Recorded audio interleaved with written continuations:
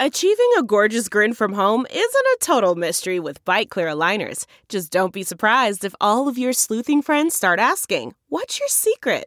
Begin by ordering your at-home impression kit today for only $14.95. Byte Clear aligners are doctor-directed and delivered to your door. Treatment costs thousands less than braces. Plus, they offer flexible financing, accept eligible insurance, and you can pay with your HSA FSA. Get 80% off your impression kit when you use code WONDERY at Byte.com. That's BYTE.com. Start your confidence journey today with Byte. China's Renaissance Man. Written by Alex Colville. Published in SupChina. Read for you by Kaiser Kuo. If we are to believe the Book of the Later Han, written in the 5th century AD, the Chinese were successfully detecting earthquakes around the time of the Romans in the 2nd century AD. The story goes that a courtier of the Han dynasty presented a large copper pot with 8 dragons arranged around its sides. If a ball dropped from their mouths into that of a coppered toad's below, a quake had occurred in the direction the dragon faced. The inventor's enemies mocked him gleefully when a ball clanged into a toad's mouth on a tremorless day, only to have the smiles wiped from their faces when a messenger arrived bearing news of an earthquake 310 miles to the northwest. The inventor was Zhang Heng.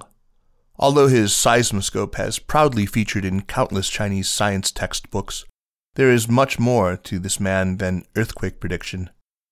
Zhang was a Leonardo da Vinci of the Han dynasty, prodigious as a statesman, astronomer, poet, painter, inventor, engineer, mathematician, philosopher, and cartographer. Such stellar work has led to a crater on the moon, an asteroid, and a Chinese research satellite all being named after him. But as some have pointed out, his reputation may not be wholly deserved. Who is Zhang Heng? Born in Henan province in 78 AD, tales of Zhang Heng's work have become legendary. He compiled a chart of 2,500 stars in the night sky. Later, Song dynasty astronomers only had 1,464 on their books. According to folk legends, he started counting them as a child. He created maps of the country which, according to the Australian sinologist Rafe de Crespigny, established the use of rectangular grid systems in Chinese map-making. He designed an odometer with figures that sounded drums and gongs after a certain distance had been passed. He composed beautiful and groundbreaking Fu rhapsodies that became a staple in succeeding literary circles. He even made a stab at calculating pi. Understandably, an impressed Guo Moruo would name him a rare figure in the history of the world to have developed in such a comprehensive way. But the prime source material is the Book of the Later Han, Hou Han Shu, written 300 years after Zhang's death. According to this, although his talent was superior to that of the rest of the world, he was not proud of it. He was always calm and collected and did not like to meet ordinary people. An avid scholar, he set off to Luoyang and Chang'an to seek a career as an official. Excelling as a scholar, he was offered several high-profile positions but refused each, returning to Henan to serve as secretary to the provincial governor. But the Emperor An had heard of Zhang's intellectual brilliance and summoned him to court. Zhang thrived there, promoted to several important offices, including Grand Clerk, scanning the sky for heavenly omens and calculating annual calendars. He supposedly perfected a water-powered armillary sphere to aid his astronomical calculations and was credited by later inventors for inspiring their work like mechanical clock towers. In his treatise of 120 AD called The Spiritual Constitution of the Universe, he theorized that the only reason we can see the moon and the planets is because they reflect the light of the sun. He would have made it all the way to the coveted post of Grand Historian if he hadn't followed his heart.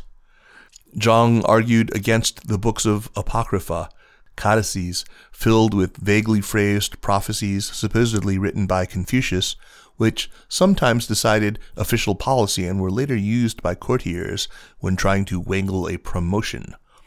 The Book of the Later Han records him dryly remarking, "Educated people have attached some value to them and called them prophetical scripts. But having done thorough research into their origins, they were forgeries and should be banned." It wasn't the first time Zhang spoke his mind for a noble cause.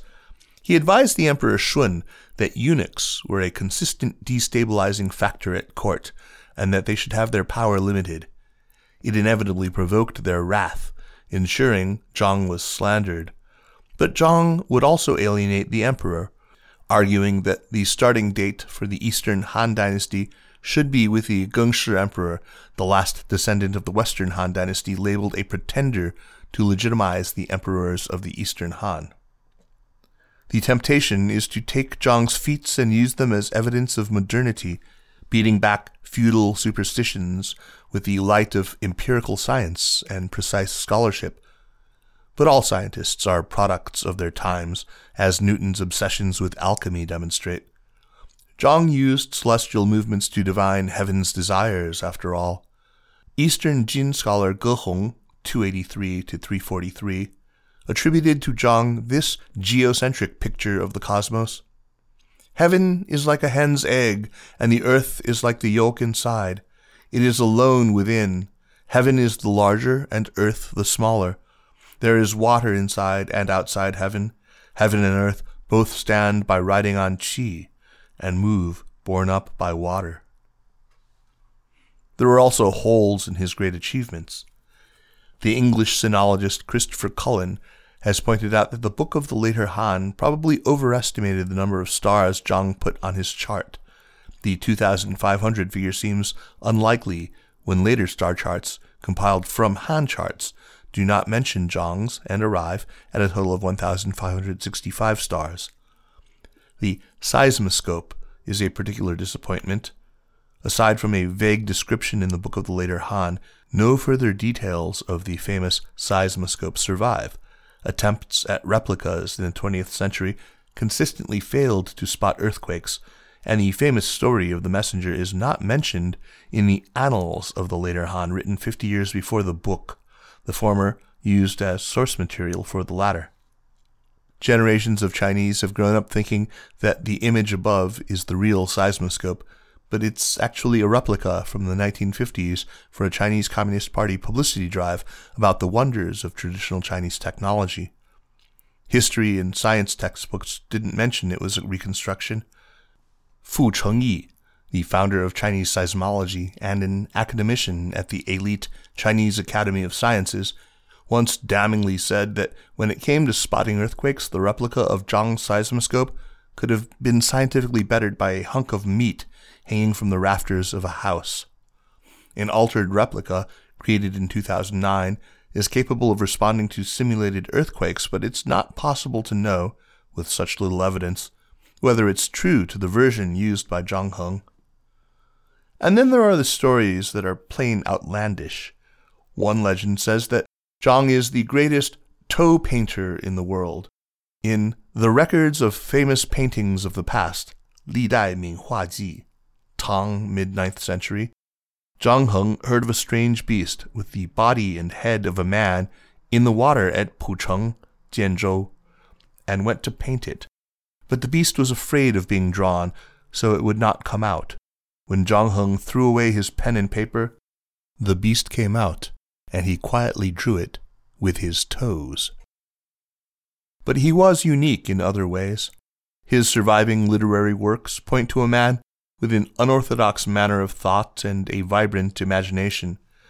In the poem Song of Shared Voices, he speaks in the voice of a bride, trembling with erotic emotion as she waits for her husband on her wedding night. He ridicules the court of the defunct Western Han, usually treated with great respect, in his exceptionally detailed Fu on the Two Metropolises, the extravagant, immortality-obsessed rulers and stuffy scholars of Chang'an, modern-day Xi'an, seat of the Western Han, no match for the restraint and virtue of the Eastern Han at Luoyang. We may never know the actual extent of Zhang's scientific achievements, but his energy for work and flair for all kinds of innovation aren't in any doubt. Contemporaries certainly thought so. After Zhang's death in 139, fellow scholar and friend Cui Yuan inscribed on his tomb stele that the excellence of his talent and the splendor of his art were one with those of the gods. Not bad, as epitaphs go.